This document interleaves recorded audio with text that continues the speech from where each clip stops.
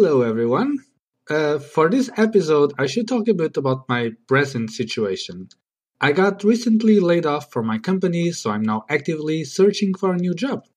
And when I started searching for a new job, I did something that I probably shouldn't have done. I sent my CV to 16 different companies on the same day. Plus, I sent it also to a couple of recruiters that probably gave it to another 10 or 20 companies. Fast forward a few weeks, and now I'm being called to so many job interviews that it's starting to feel like a job by itself. I had so many interviews lately that on Friday night I was tired as hell. I just wanted to relax and do nothing, so I just stayed at home and watched a movie. It was a comedy, a light, relaxing movie, just what I needed. A movie called The Interview. Subconscious speak, you say? No, I just forced the irony a bit. I just forced the irony. So, what's that got to do with dates? Nothing, I say. It has nothing to do with dates. There have been a lot of comedians comparing job interviews with dates.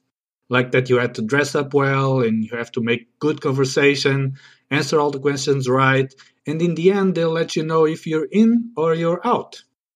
A friend from the Frankfurt stand-up comedy nights had a routine about those. Even Jerry Seinfeld said that a date is the job interview that lasts all night. All night. You're lucky if you can even get through dinner. No, job interviews are completely different from dates, for a number of reasons. For example, the numbers are completely disproportional. I had 8 job interviews in the past 2 weeks. How many dates there were in that time? 14. No, sorry, these are calendar dates. I meant 0. 0 romantic dates in the past 2 years. Mean weeks. You can get a lot more interviews than dates in a short amount of time. And this is because companies are aware that you apply to other companies.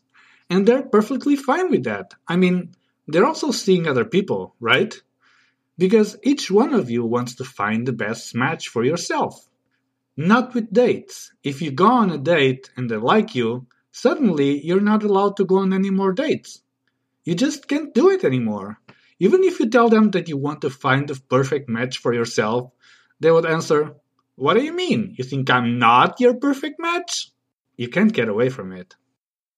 The other reason is that there's a sense of urgency in a job interview. Having a job is important, and when you leave a job, you have to find a new job as soon as you can.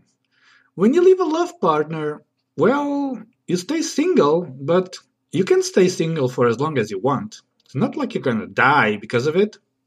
A job gives you money, and money is important. You need money to live. Money puts your food on the table. A date doesn't put your food on the table. A date eats the food that is on the table, and you still have to pay for it. Another difference between interviews and dates is that interviews are pretty much one-sided when it comes to impressing each other. Normally, you have to do the work. You have to impress them with your skills. You have to do all the tests and answer all the difficult questions. They just need to have money and a pleasant place to work. With dates, it's, how can I say? It's two-sided, isn't it? You both are trying to impress each other, which means that you're both impressing and analyzing the other person at the same time. Sorry, I was joking. I was joking with you. You really thought that they impressed each other? No, sorry. No, boys have to impress girls, of course. They have to impress them with their skills. They have to do all the tests and answer all the difficult questions, which are difficult precisely because they don't look like questions.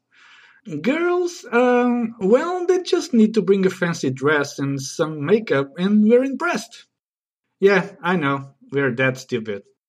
Well, I guess job interviews and dates have something in common after all. There's just one thing that exists on job interviews that I think it's blatantly missing from dates. A job recruitment is a whole process. First, you have a phone interview. If that goes well, they send you a test to do, which for me is a programming test, but it could be a psychometric test as well. If that goes well, you have a face-to-face interview, and if that goes well, you get offered the job. A date is slightly similar but has its differences. Maybe you start chatting online. You ask her out, and if it goes well, she says yes. You get a first date, and if it goes well, you get a second date. If that goes well, you get N more dates. And if all of these go well, you get a girlfriend. What I ask is, where is the test? Where is the part where you make the test that proves your skills? For once, I would like that after the first date, the girl called me and said, "Congratulations, you passed the first phase. Now I'm going to assign you a sex test for you to do. I will pass by your house that Friday night and we'll perform the sex test. No need to be nervous, it's not a very difficult test. The test normally lasts 30 minutes, but you can ask for more time if you need to." In the car, I just can't wait to pick you up on our very first date. Is it cool if I hold your hand? Is it wrong if I think it's lame to dance? Do you like my stupid hair? Would you guess that I didn't know what you wear? Are you scared of what you think? You make me nervous so I really can't eat.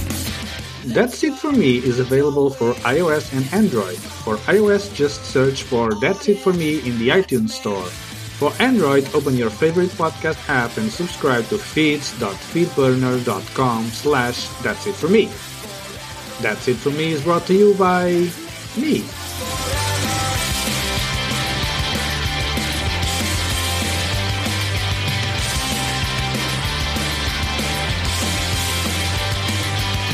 When you smile, I melt inside.